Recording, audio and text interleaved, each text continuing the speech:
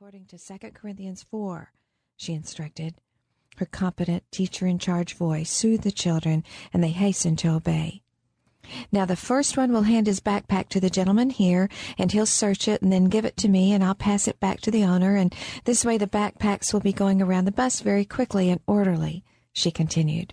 All right, let's begin. And the students obediently got up, but bumped into each other in the aisles and had to be aided by the two parents and one of the other teachers on the bus, Loretta Stearns.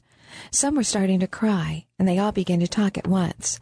The high-pitched din of their voices annoyed the gunman, and he shouted, "Shut up! Shut up!"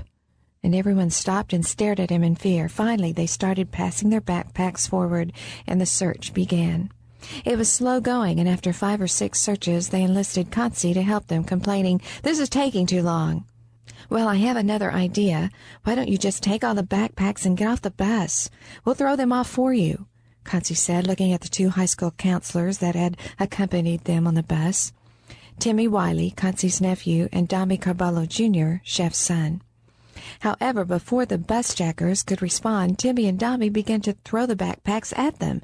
Just then, Concy took a hold of a backpack with her good arm and hit the gunman's hand and knocked the gun out of it. Her handy little mace spray bottle, which she secretly hid in the palm of her hand when she took out the hanky for her bloody eye, was in her pocket, and she started to spray him unmercifully. The other guys tried to stop her, but were rather slow, and she managed to spray them in the eyes and mouth quickly. Dommy and Timmy were up in a second and punched the other guys in the jaw. Chef got up and took the gun from the floor and shot the gunman in the head. Then the boys and Chef threw the guys off the bus.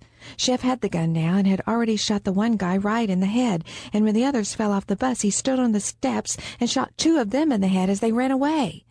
One of them managed to get away, however. Everyone just stared at Chef.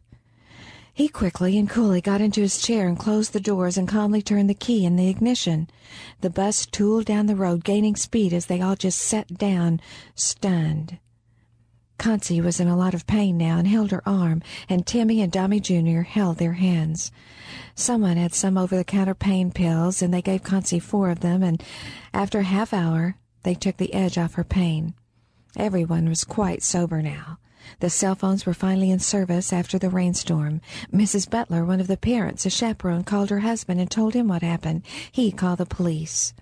Concy asked her nephew, Timmy Wiley, to get out her cell phone and call Uncle Mike, her husband, Lieutenant Mike McVeigh, and he did so. "Yeah?"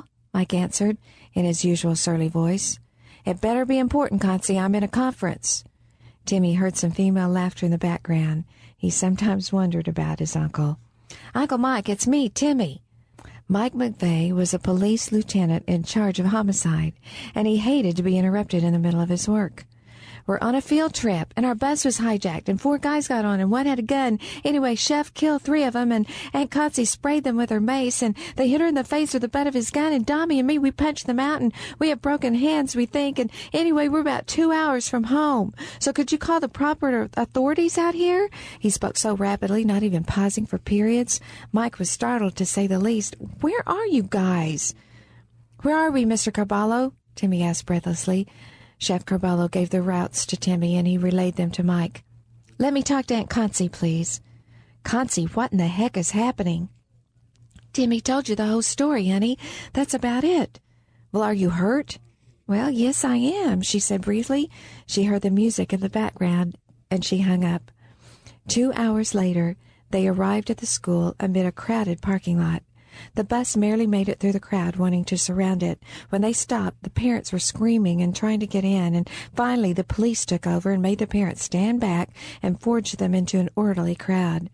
The press was taking pictures and interviewing parents and the principal, Dr. Leo Halperin. The children exited the bus first, as Mrs. Loretta Stearns, standing outside the bus, released the children to the proper parents. Mrs. Jennifer Sloan, the 3rd teacher on the bus, got off toward the last, trying to keep the children from running over one another. The 3 wounded ones just sat in the bus and waited for the ambulance to come and get them. Finally, everyone was off, and Mike jumped onto the bus. "Wow, baby, you don't look too good," he said, ungrammatically. He hugged his nephew and hugged Dommy and took them off the bus, and everyone cheered. Chef had already gotten off the bus and went inside the building right away. He then came back out and went into the ambulance with his son. Both boys were trying to talk at once, and Jennifer Sloan was talking too.